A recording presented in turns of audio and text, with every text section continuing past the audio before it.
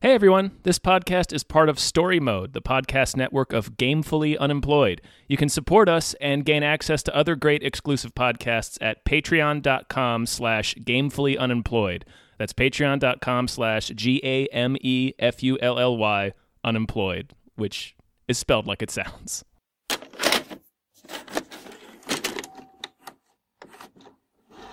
We are here in this place. Yeah, we are. Mm-hmm. Hi, everyone. Hello, everyone. My name is David Bell. My name is Tom Ryman. And we just watched The Vast of Night. Took me a second to remember. The Vast of Night. Yeah. It's a movie.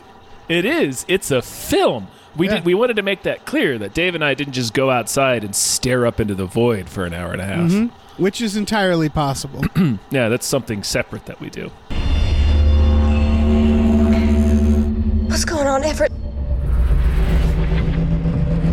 718 here at WOTW. We got a sound we'd like to play that seems to be bouncing around the valley tonight. Yes, I have a story that might be helpful. I can tell you what's going on. The sound we heard out in the desert.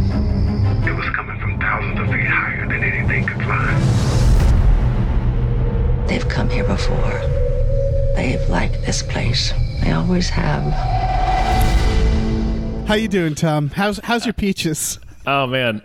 So I'm recording this looking out of my back door. It's a sliding glass door at this peach tree that we just realized we had. Okay. So we moved in like 2 months ago, and it was just this tree that was in the backyard. It's like, okay, that's a nice tree. And now it's become clear that it's a peach tree because it's bearing fruit. You're living that song by Presidents of the United States of America. Mm-hmm. Yeah. Except there are these fucking dickhead birds just swooping in, eating all the fruit right in front of me, like right in front of my face. I'm just sitting here watching them do it. There's nothing I can do about it. They're just pissing all over your life. Fucking shithead birds. They're probably shitting all over the fruit and pissing everywhere. Yeah, those are your peaches. Just chirping at me, looking me dead in my face. Dickhead birds. I know. Something must be done. I know. I don't know what to do. do. Are you going to take that? I don't know. I don't have any weapons. Yeah. Maybe you could electrify the tree. That's not a bad idea. I could I could throw a big net over it. And run a current through that net. Yeah. You could hire someone to hit at them with sticks. Mm-hmm. That's true. I could hire a bird assassin.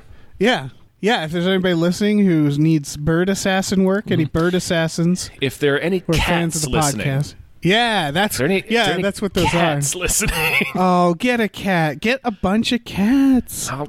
Yeah. I won't call it adoption. Like I'll walk into like the animal shelter and be like, I need to hire some cats. Yeah. So maybe I would one bird assassin, please. Maybe that way they'll let me take home like 7. Uh-huh. I'm not adopting them. I need to hire them. Right. And you pay them in precious jewels. Yeah, and delicious bird flesh. Sure. Yeah, that too. Oh, you're a cat job creator is what you are. Yeah, that's what it's. Yeah, you know what? That's how capitalism works. Yeah. First you get the money, then you get the cats, then you get the peaches. Yep, exactly. That's the order. Yeah, that is the only that's the direction that prosperity flows. Mm-hmm. That's what our founding fathers intended. Mm-hmm. Right? Yeah. No, it's all built on cats, on hiring cats. And peach currency. Mm-hmm. Our rights to peaches. Yeah, it's a little known fact. There were entire regiments of cats that they used in the Revolutionary War. Yeah, when they talked about like redcoats, they're talking about robins. Mm-hmm. They weren't talking about the British. It was all birds. Yeah, it was just we were facing down a tyrannical bird force. Yeah. Yeah, little known fact about the founding of this country. It's all bird-based. Yeah, they were taxing all of our peaches without representation. Right. You know, all the tea in the Boston Tea Party? It's all peach-flavored. Uh-huh. It's all peach tea. Peach tea? Yeah, 100%. Mm-hmm. What are we talking about? We're talking about The Vast of Night. Oh yeah. So this Yeah. is we talked about this on Movies That Deserve More Hype. This is available on Amazon Prime, I believe. You don't have to pay for it if you have Prime. Yeah, it's included with Prime. This is an indie sci-fi film that ran on film festivals for a little bit, got a lot of good reviews, was worth checking out. So, Tom, what did you think of this film? I liked it. I think there's some problems with it, but overall I enjoyed it, and I am looking forward to seeing what these filmmakers and these actors, because I really enjoyed the two lead actors, do after this film. Same. This exact same. This movie felt like a really good screen test at times. Yes. Because I don't know if you share this opinion. The one fault I had with the movie is that well, no, actually, I don't know if this is true. It felt like there wasn't enough movie. Yes. It's a 90-minute film. Yeah. But I did like a lot of the them just talking to people on the radio and hearing stories. It's the movie is entirely a series of monologues. Yes, and I didn't mind that. It was more like I almost thought the ending needed to commit to that more and show less spoilers. By the way, it does. Yeah, it does show. I mean, it shows us the spaceships, but yeah, and I almost think if they were going to keep to that. They should have embraced it, but it felt like they had a really cool idea. It's like the movie Monsters, where it's like you watch it and you're like, actually, I think Vast of Night is more rewatchable than Monsters, but Monsters also felt like, oh, this is a director making a name for himself. Yeah. More than anything, like just being like, look at what I can do. Yeah, and this movie feels like that. Yeah. But I really I loved the opening. I loved all the conversations. For people who are watching this having not seen it, it's about kids, teenagers in like the 50s in a small town in, I'm guessing, like Nevada area. New Mexico. Cayuga, New Mexico. Okay. And it's the girl is a switchboard operator. The guy runs the local radio station, and they come upon a strange radio signal, and they start investigating it, and they rebroadcast it and ask people like, have you heard this before? And they start getting stories from people who talk about the people in the sky and like military service and this very Roswell-esque stories of they've heard this when it came to like working for the military and when there was like reports of a presence in the sky. And this one old woman talks about losing her child.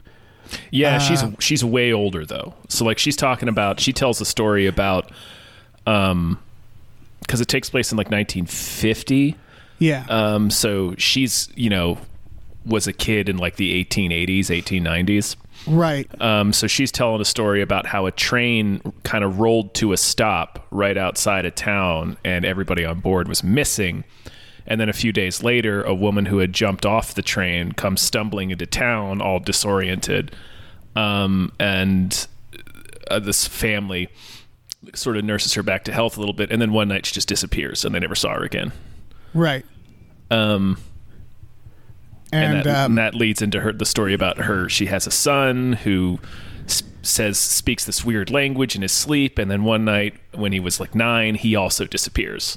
Yes, and the creepiest part is she speaks she writes down and speaks the language back to her son, and her son goes into a trance, and like looks up with his eyes closed, which pays off, I think, really well. I agree. Yeah, they later play the tape back to people they're driving in a car with, and she starts speaking the language in the tape, and the driver and the passenger in the front do the exact same thing. Yeah, it's really this movie. The movie's not scary, and it's really creepy. It's creepy in a couple of spots, and that was definitely one of the creepiest spots. We talked about this, I think, off podcast about that movie The Fourth Kind, and like the reason I really liked the movie The Fourth Kind, which is such a weird, like a random ass movie. It's a random movie to like, and it's not a very good movie, but there are a couple of scenes that are creepy as shit in that movie. And I also feel this about another random movie that's not very good, The Forgotten, with Julianne Moore and McNulty.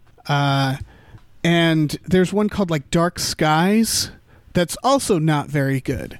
But they all share one thing that I think more movies need to embrace, which is that aliens are scary. Yeah. We don't get enough of that unless they're like literal monsters. The X-Files, I think, tapped into that with me. One of the most like common images in my head when I think of the X-Files is when Mulder in Little Green Men is in the radio. I almost said Radio Shack, but that's basically what it is. Yeah, it's a shack for a radio that he goes to equipment. With no plan of getting out. But that's a different podcast. That's a different show. Yeah, but he hears like the recording start, and like it plays back something he says, like in this weird distorted voice, and then like the lock just like unlocks on its own. And it's the same with Samantha's abduction in that, and it's presented as like creepy, like they're demons. They're basically demons, because what they're doing is so beyond our comprehension that it comes off like dark magic, and it's terrifying. And like The Forgotten does a thing where people are just randomly sucked into the sky. And it's so creepy how they do it. They're just standing there, and like you're falling, they suddenly just fall upwards, just go shoom, and it's just like Jesus. I remember that was in the trailer. Yeah, and it's a great technique, and you never see the aliens. Well, I think you see them at the end, but it's always just like dark clouds, and they're up there somewhere. Signs, the M. Night Shyamalan film, that's another one that does it. Yeah, probably the most successful. Yeah. And this does it as well, is that for most of the movie, it's like a presence that you just hear about. That's everybody's sort of like... Yeah, it's just this weird transmission that you keep hearing. Yeah, it's got that Contact vibe. Yeah, and I mean, you mentioned Signs. You remember the scene where the Culkin stands on the roof of the car with his radio, and it's which Culkin is that? I think it's Rory. Oh, neat. Yeah, where they use a Culkin antenna with the baby monitor. Yeah, that's also like there's something very creepy about that. About this thing that you can't see. It's just up there somewhere. Yeah, and it's watching you. And you don't know what it's doing. But it's clearly not good, because if it was good, it would probably come down and say hi. Yeah. It might be neutral. They're clearly up to something. Yeah, there's shifty aliens up there. Fucking shifty. This fucking guy. These shifty aliens. Up there glorping to each other. We don't know what they're doing. Just watching us. We don't know what they got themselves. in store. Yeah. Yeah, we don't know what their plan is. We have no idea what they're doing. We don't know if they're... I don't know. Maybe they'll... I don't know. We don't know if there's just a bunch of close-up magicians up there. I don't know. That'd be terrifying. Oh, if they're just like, oh, God, you get abducted and you go up there and you're in a dark room and one of them approaches and they're like, you got like a $20 bill on you? I want to show you something real quick. and then they just start doing close-up magic. And you have to act like you're really impressed, but you don't want to tell them that, like, we have close-up magicians on Earth. Yeah. I mean, this is not... I mean, it's just to blow your mind. Yeah. Does the levitation thing where he's just lifting himself up on his toes. Right. That reminds me of the South Park with Jesus. Okay, turn around. Turn around. Turn around. Turn around. Oh, it's pretty great. But yeah, the town is all at a basketball game. And so the idea is that most of the town is at this one game. It's a small town. Everybody knows each other. They do a really good job with that, because she's like the switchboard operator. She's just like calling random people, and everybody knows each other's names. There are no strangers. And so during this time, basically they hear this sound. They start getting people on the radio saying, "I know what it is." One person is like, "You have to come to my house and I'll tell you the story." They run into other people who are like, people are starting to see things, like there's spheres in the sky, and then they run into another couple. It's a lot of just running about. At one point, the girl's sister, the babysitter.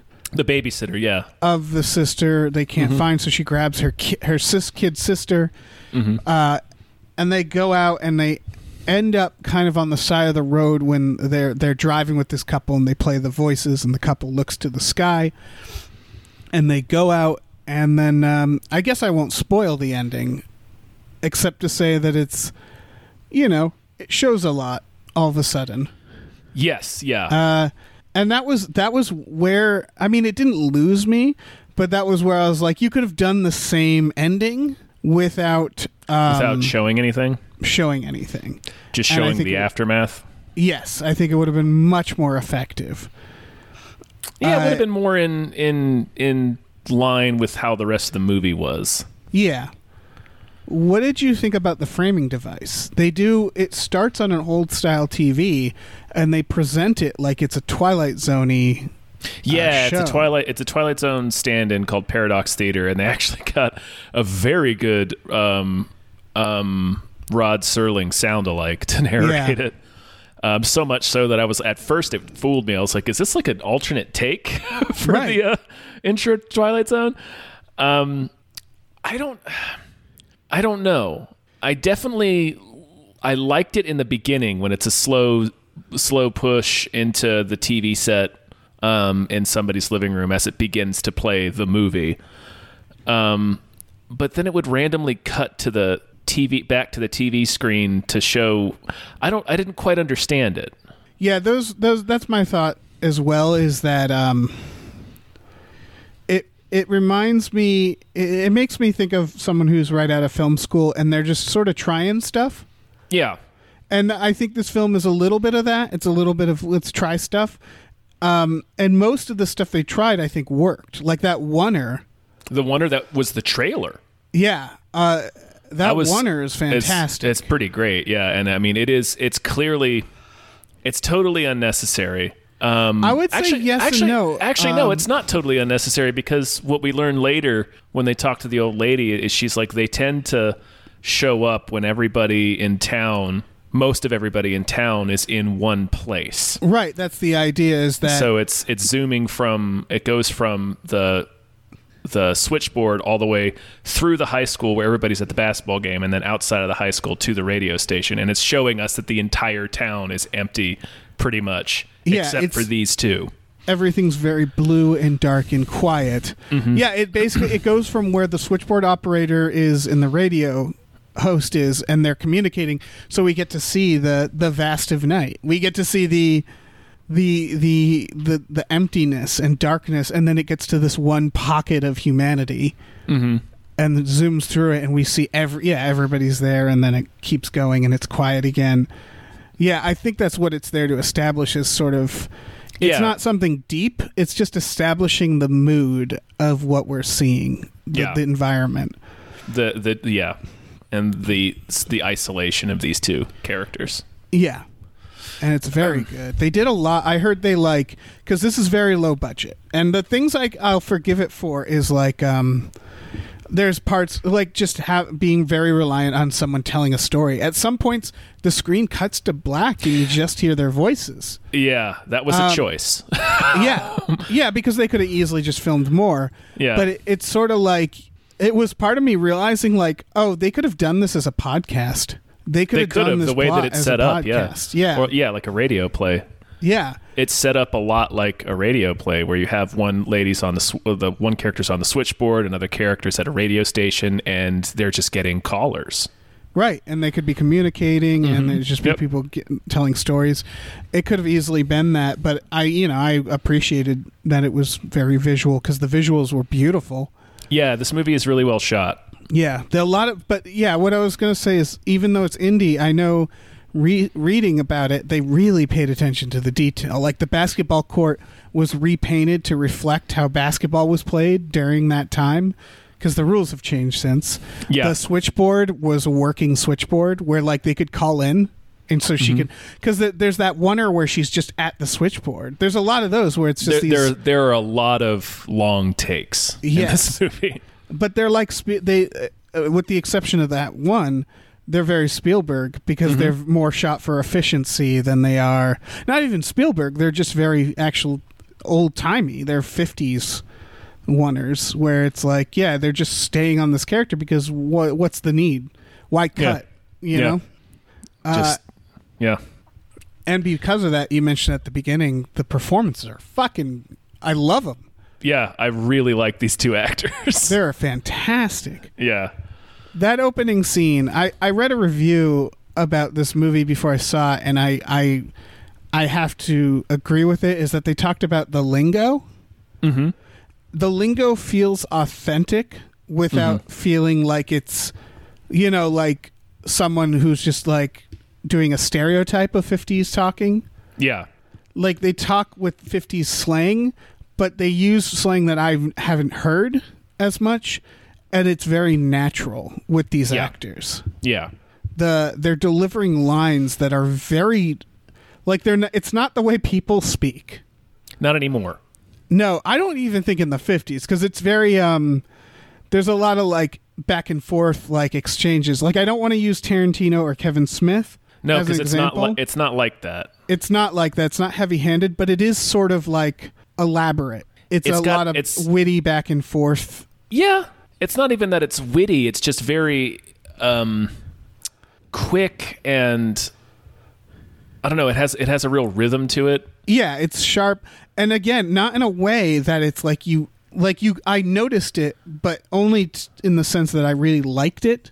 And that they were performing it very well. Right. I would say, and this isn't an exact comparison by any means. It's just to give people a better idea if you're listening to this without having seen it. It's closer to Coen Brothers than Kevin Smith or Tarantino. Yeah, that's a better way of putting it. Yeah. Because the beginning sequence is it also does a really good job at establishing who these characters are, and that's without giving them. They don't have that much of an arc. No, they don't really have. They don't. But we know who they are, and we like them, and we want them to be all right. Yeah.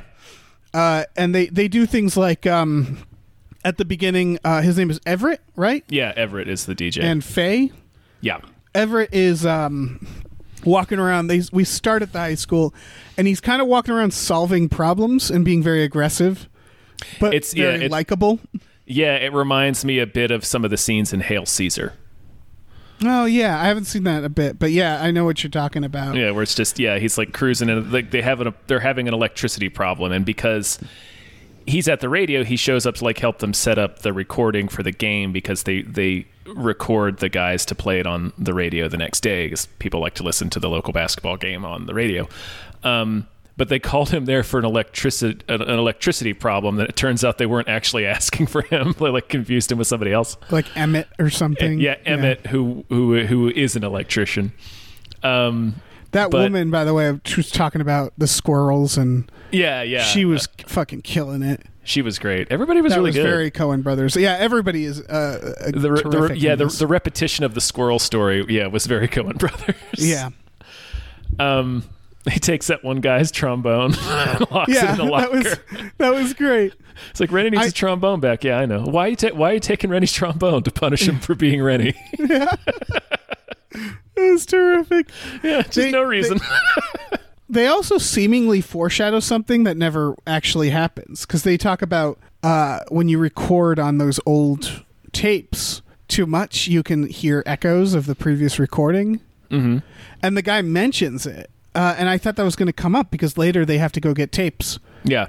But they didn't. I think they were just sort of establishing the technology of the time. I don't know. Yeah. I think it was just a little flavor. Yeah. Well, that was the thing. It's not a complaint. I loved it all. I loved. Mm-hmm. He meets up with Faye, and then she has a new tape recorder, so he's helping her just for fun interview people. or herself, and just to break in the tape recorder, just to learn it. So he's showing her how to use it while he's walking her to her after school job. Yeah. So we're getting a lot of those characters from it because in a lot of the townspeople who ultimately also don't play into it that much. No. It's sort of just to establish that this is a very tight-knit town. Yeah, where you can just walk up to people and be like, hey, Mr. and Mrs. So-and-so, and then be like, hey, Faye here's got a new tape recorder. She's going to ask you some questions, and they're all very agreeable, and everybody knows everybody. And it's very wholesome. It's very Pleasantville. And so then he sort of interviews her, and she's like, oh, I guess I'll talk about this stuff I read in these magazines. And she just calls her shots really well. It's basically her mentioning articles in magazines that foreshadow things that we definitely have or are talking about now. She mentions the hyper tube or whatever it's called. Yeah, the Hyperloop. The Hyperloop. Self-driving cars. Self-driving cars and cell phones. And cell phones, yeah. Smartphones, specifically. Yeah, specifically smartphones. And I want to look up the magazines because he acts incredulous, and I feel like they're doing that because the audience would be incredulous because he's like, is that really a thing they talked about? And she's like, no, it's in this magazine, this date. It came out this year. Like, they very much cite the magazines. Yeah.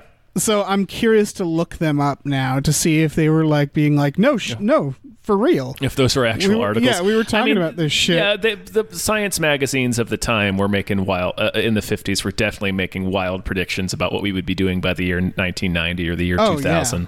Yeah, they were definitely doing that. Like, we're all supposed to be living in cities above the clouds with flying cars by the year 2000. Yeah. We didn't quite make it. No. But, we'll get there. Yep. Right? Yeah, no, just, all we need is a cannon. Just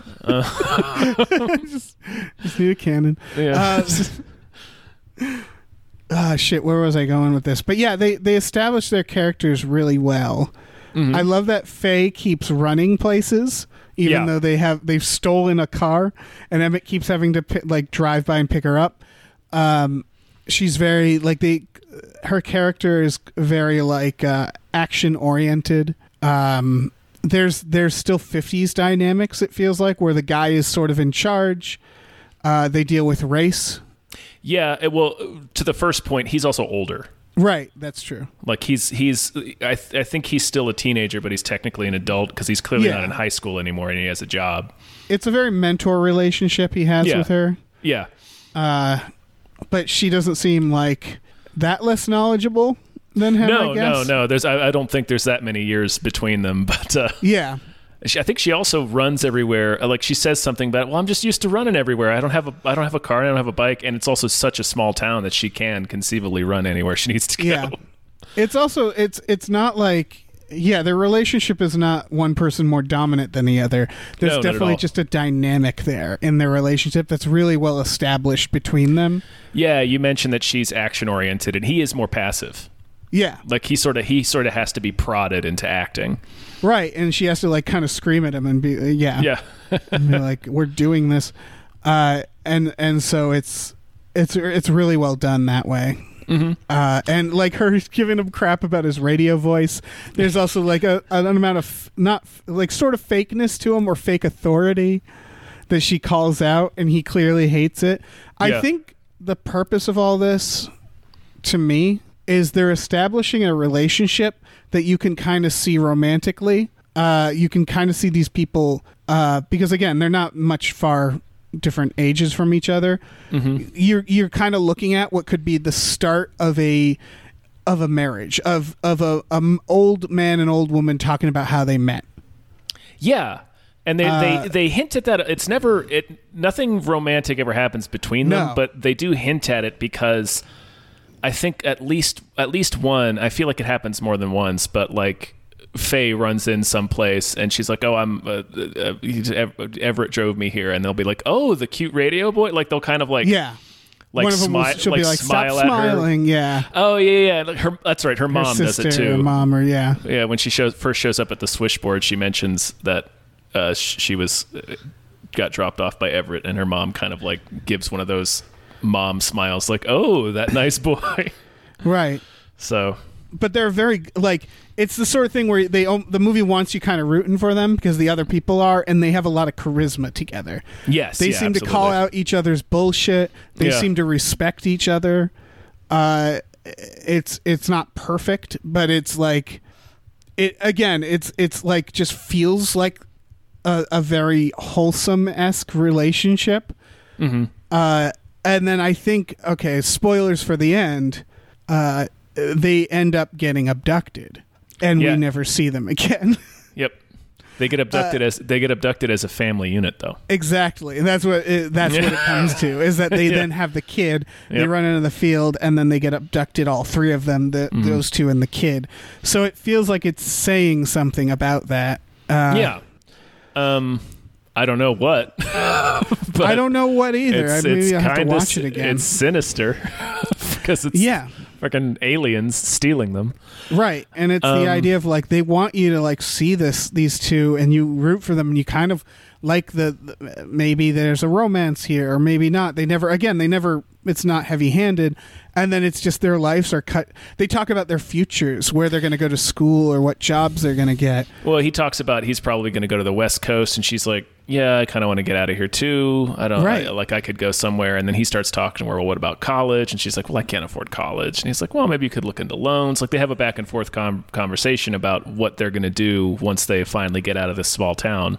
Right, and then it's just all abruptly cut short at the end. Yep. Because they're both abducted, and then we don't know what happens after that. Because it's I think it really is like this, as established by the framing device of like the Twilight Zone. Mm-hmm. It kind of is just a long episode of an anthology series, of a sci-fi anthology. Yeah.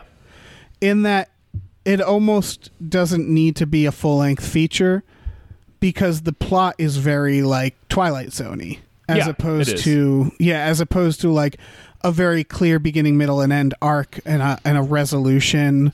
Like this could be the first episode of a TV show more than a movie. If this was the first episode of a TV show, I think it would be fucking amazing. Or an anthology show. Yeah. The fact that it's a standalone movie frustrates me a little bit. Does that make sense? Yeah, expound on that, and then once you're done, I want to come back around to talk about how they address race. Okay, yeah, I definitely want to talk about that. I want to talk about that, yeah. Because the 50s stuff, it's like we keep saying it's wholesome and Pleasantville-esque, but there's still like otherism in there, and they seem to recognize it. But what I'm saying is that because there's no definite conclusion, and because the plot seems like pretty thin, yeah. It feels more like a really good first episode of a TV show, like a sci-fi anthology show or a show about this town. Like I could, like I think I really liked this movie, but I would have liked it more if I knew that there would be more of it. Does that make sense? Yeah, because there's not much to it. Yeah, like a Stranger Things-esque show. Like this should be, someone should look at this movie, hire these people to then make a TV show. Oh, somebody should hire these people. Yeah, I want to see 100%. what they do with money. Right, but I want to see what they do with this same world. Sure, this same aesthetic, the same universe too. But yes, I definitely want to see what these people do with more money. Not much more. It doesn't have to be that much more. No, yeah, just give them like $10 million. Yeah. Yeah. I wanted to talk about the how they address race in the movie, which I think it's an all white. I think we only see white people. Yeah. Except on the opposing basketball team, as the girl points out, she says. They're Indians. Yeah, a couple of Indians on their team, which she, of course, means Native Americans. But right.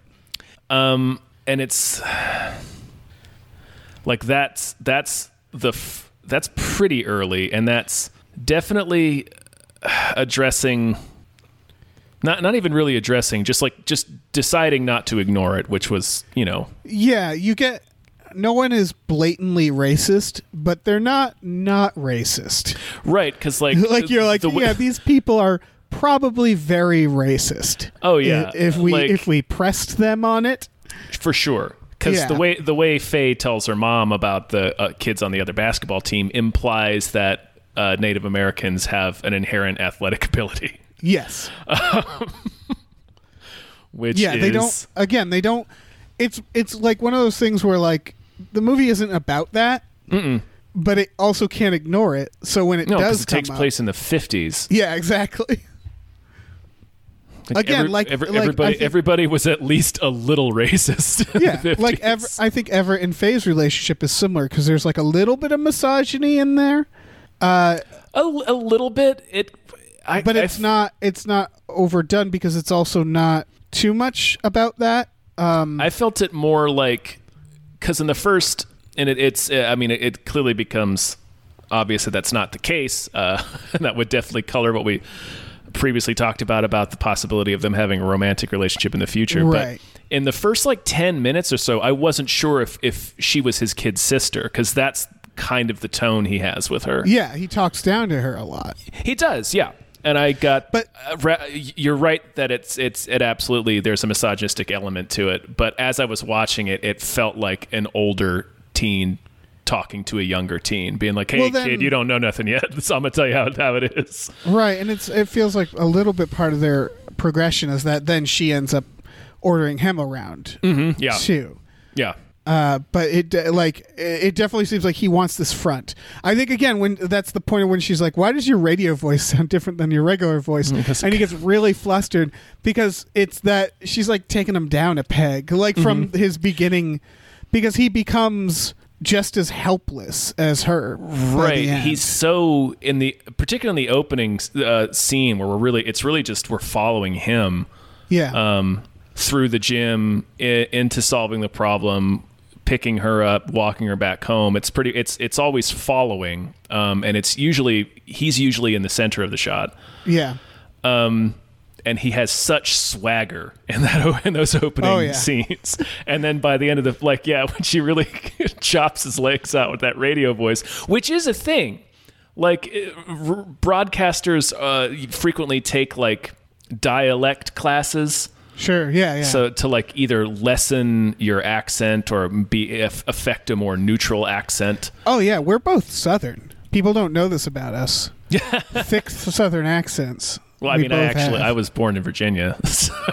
Oh, sorry. I mean, yeah, the accent wise. Oh, right. Just thick Southern drawls is what we both have. Impenetrable. I actually have a very thick Cajun accent. Yeah. It was really bizarre that I was the only one in Virginia who spoke like that. Just straight up John Voight and Anaconda. That accent is madness. I don't know. Perfect Cajun accent. He's just John doing Voight. Scarface. Yeah. In Anaconda. He's doing like a weird mix between Scarface and Marlon Brando. Yeah. He's doing his own thing. It's just madness. He's over there having fun. Yeah. No one can tell him what to do. So what were we talking about?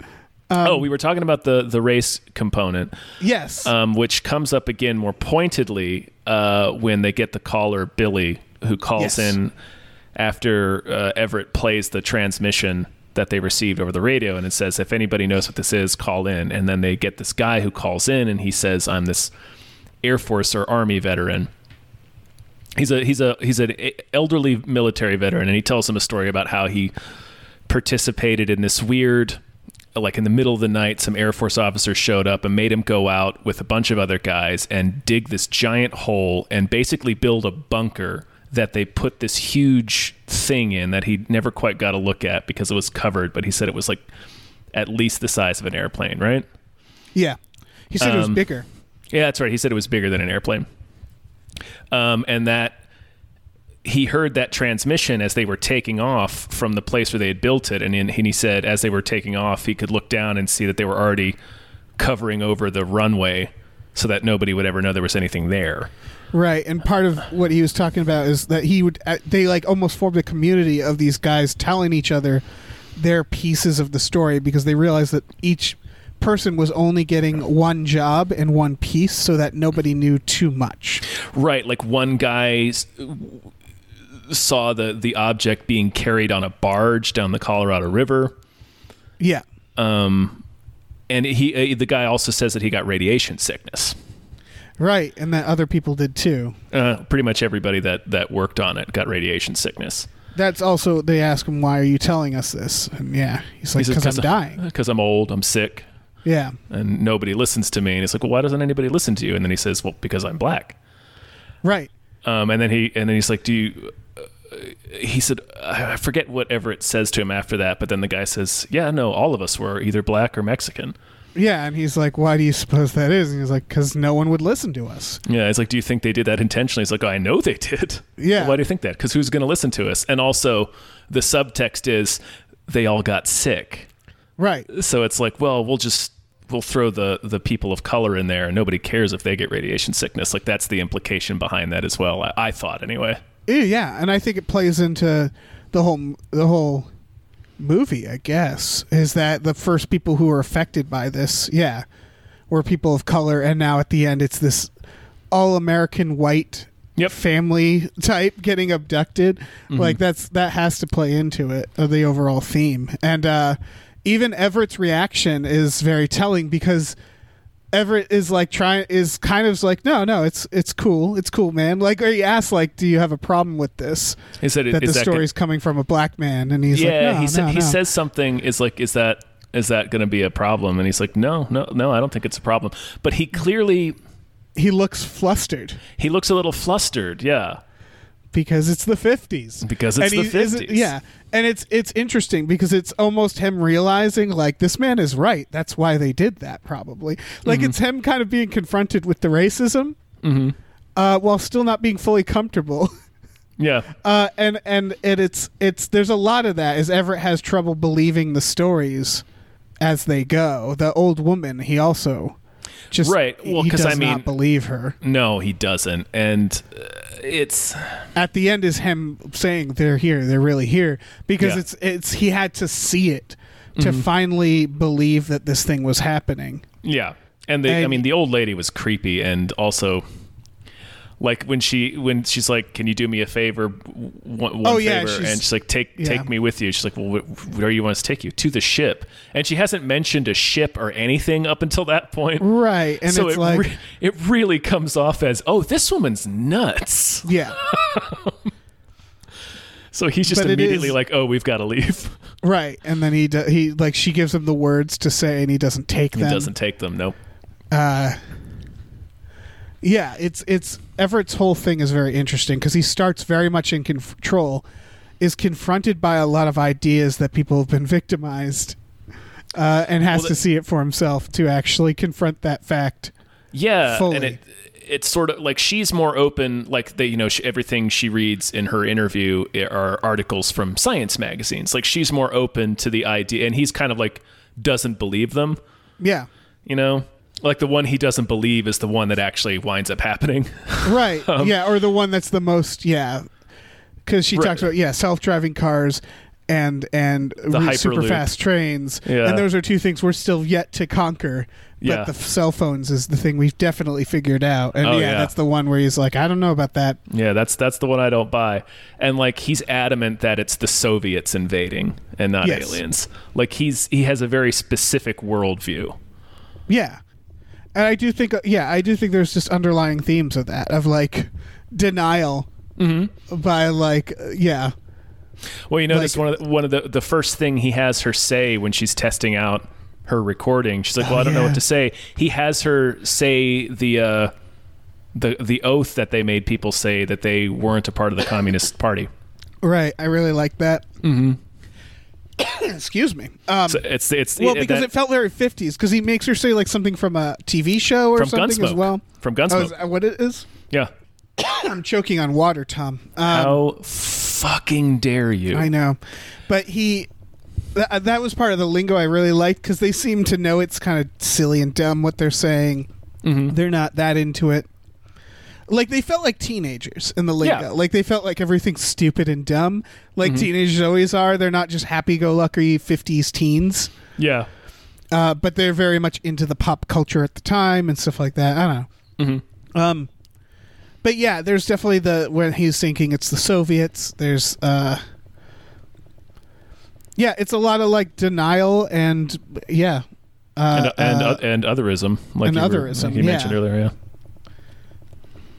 Yeah, and I don't know. Here's the thing: is picking this apart. I don't know if it's supposed to mean one blatant thing.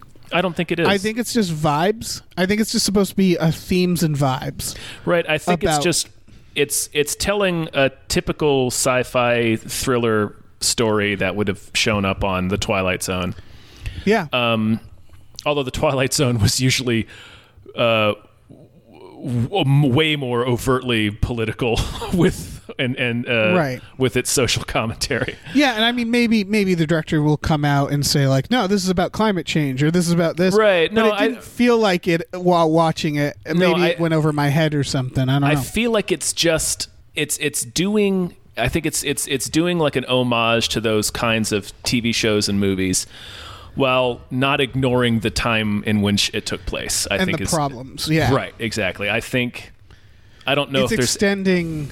Yeah. The sci-fi of being like, yeah, if the government did this stuff, well, they'll probably get people of color because that's the people they would screw over. So yeah, you're right. I think that I don't. Again, I could be wrong. It may have just soared right over my head like a flying saucer. But I think it's. I know. Yeah, I'm mad at myself for that one. I think it's just it not ignoring that it's in the 50s. Yeah. Yeah, I think it's it's a good retelling of this era because that's one of those things is that like it's easy, I think, for certain people to romanticize the aesthetic or the feel or the wholesomeness of the 50s. It's what made Pleasantville pretty interesting. Yeah. Although they didn't need they could have just had them be just regular racists in Pleasantville. That would have been a whole thing. Like if it wasn't like they're turning literal colors, it was just they're a bunch of racists. Yeah. Now you're sucked in there. Are you gonna do anything about this? But it's the same thing of that they wanted to do this aesthetic, but they couldn't look away. They couldn't sugarcoat it. No, I mean you could have. I feel like if a Disney makes a movie that takes place in the 50s, the first thing they would do is be like, let's cut out the race stuff. Oh yeah, people don't want to think about that. This doesn't make it a big part of it. It's not. It's a very small part. Yeah, it's not even about that. It's just it's still there, and I appreciated that. Yeah. There's a lot to this film. Again, plot-wise, it's thinner because it's just like this happens, then this happens, then this happens. Movie over. No grand conclusion. No no huge scale stuff, which is what I was looking forward to. I knew it was going to be very small scale. And my main criticism is I think they could have gone smaller scale. I think we didn't need to see because at the end they look up and we see there's a great fucking moment where they just see the small flying saucer. And it's very quiet, and it's just sort of there in the field, half in the dark, and it's just it's not like making hovering sounds. It doesn't make any sound at all. It doesn't make any sound. It's just sort of there, and it's a really creepy shot. But then they look up and they see the larger thing go over them, and that's like a straight up flying saucer, Close Encounters style. And that was where I was like, I don't know if I needed that. I think it maybe just the saucer. I don't think I needed to see the aliens. I'm glad we didn't see an alien. Yeah, we didn't see any aliens. Yeah, but the saucers were even too much. I think yeah. I don't know. It's not bad, but it was just no. I could have used even more mysteriousness there. You could have used it being more like the fourth kind.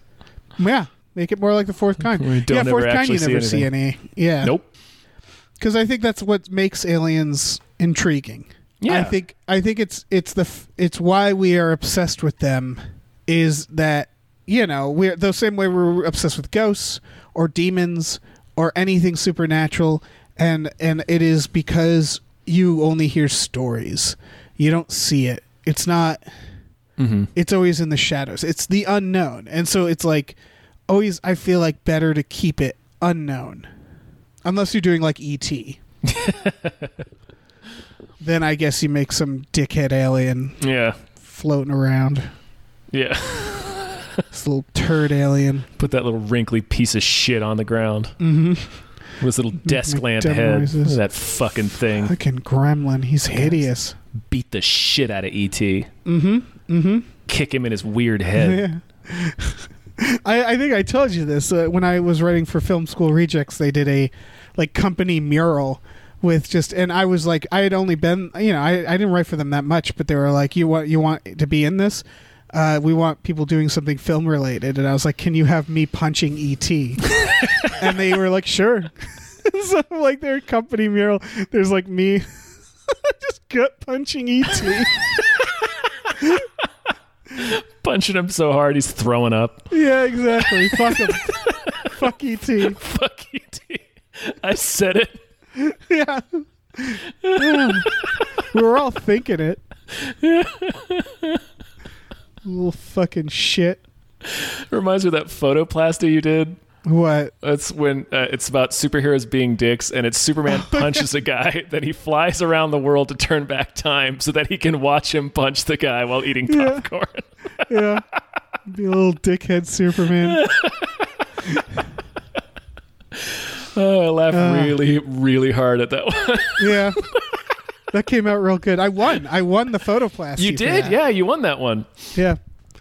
Oh, shit. I got $100 for that. Oh, yeah. 100 big boys. Not bad. Not bad. That's a one Call of Duty plus a season pass. That's true. Oh man. Yeah. Any more thoughts on The Vast of Night? No, I think people should watch it. It's not going to be for everyone, I don't think, even though it has overwhelmingly positive reviews. Oh yeah. But I think it might be too slow for a lot of people. Yes, I think people won't be able to deny how well done it is and how good the dialogue is, but it might be too slow for some folks. This isn't a horror movie. No, and not much happens. There's like 3 things that happen. Yep. It's mostly people having conversations. Yes. So I don't know if you're into that. I never got bored, but it's also 90 minutes. It's even less than that. Oh wow, yeah. It's like 86 or 87.